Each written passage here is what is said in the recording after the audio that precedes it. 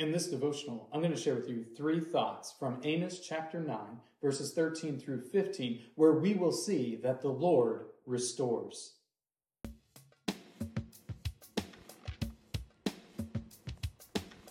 Amos chapter 9, verses 13 through 15 says, "Behold, the days are coming, declares the Lord, when the plowman shall overtake the reaper, and the treader of grapes him who sows the seed. The mountains shall drip sweet wine, and all the hills shall flow with it. I will restore the fortunes of my people Israel, and they shall rebuild the ruined cities and inhabit them. They shall plant vineyards and drink their wine, and they shall make gardens and eat their fruit. I will plant them on their land, and they shall never again be uprooted out of the land that I have given them, says the Lord your God."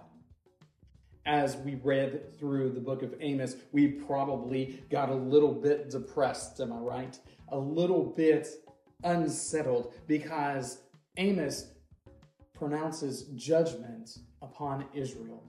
He pronounces the wrath of God about to be poured out against them because they were idolatrous.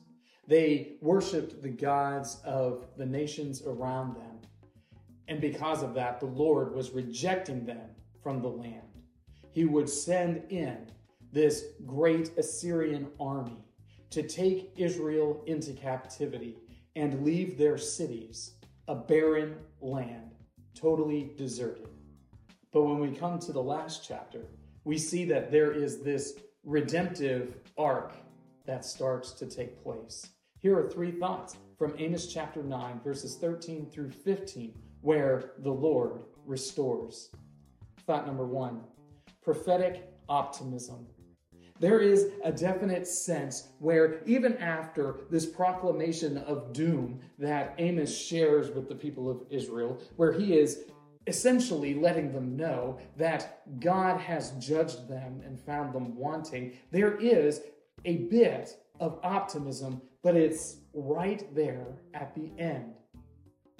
After telling them that their entire land would be destroyed, that their cities would be trampled to the ground, that they would be taken off into captivity, there's this promise that ultimately, after a time, the Lord would take his people and bring them back to the land of promise.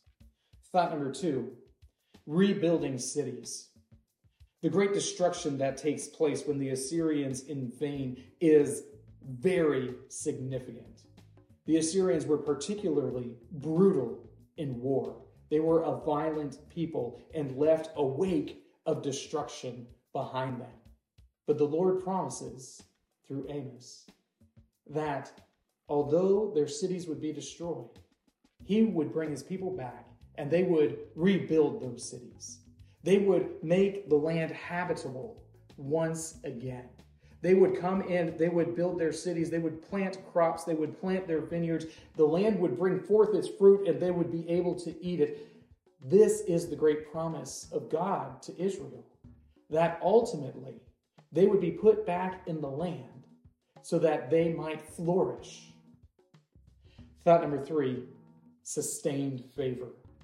When the Lord brings Israel back, he is going to bring them back so that they might be faithful to him forever. And there is a sense in which the Lord's promise of bringing Israel back to the promised land has been fulfilled, but there is still yet a greater fulfillment to take place, because we know that Israel has not sustained its kingdom forever. So we know that this prophecy hasn't been completely fulfilled. We know as Christian folks that the ultimate fulfillment of all of the prophetic utterances has its greatest explanation in Christ and his kingdom. And this ultimately is the sustained favor that we will experience along with all those people that Christ is saving from Israel. The kingdom of God ends up being far greater, far more extensive than any of Amos's audience would have understood. These 3 thoughts come from the assigned reading of Amos chapters 5 through 9.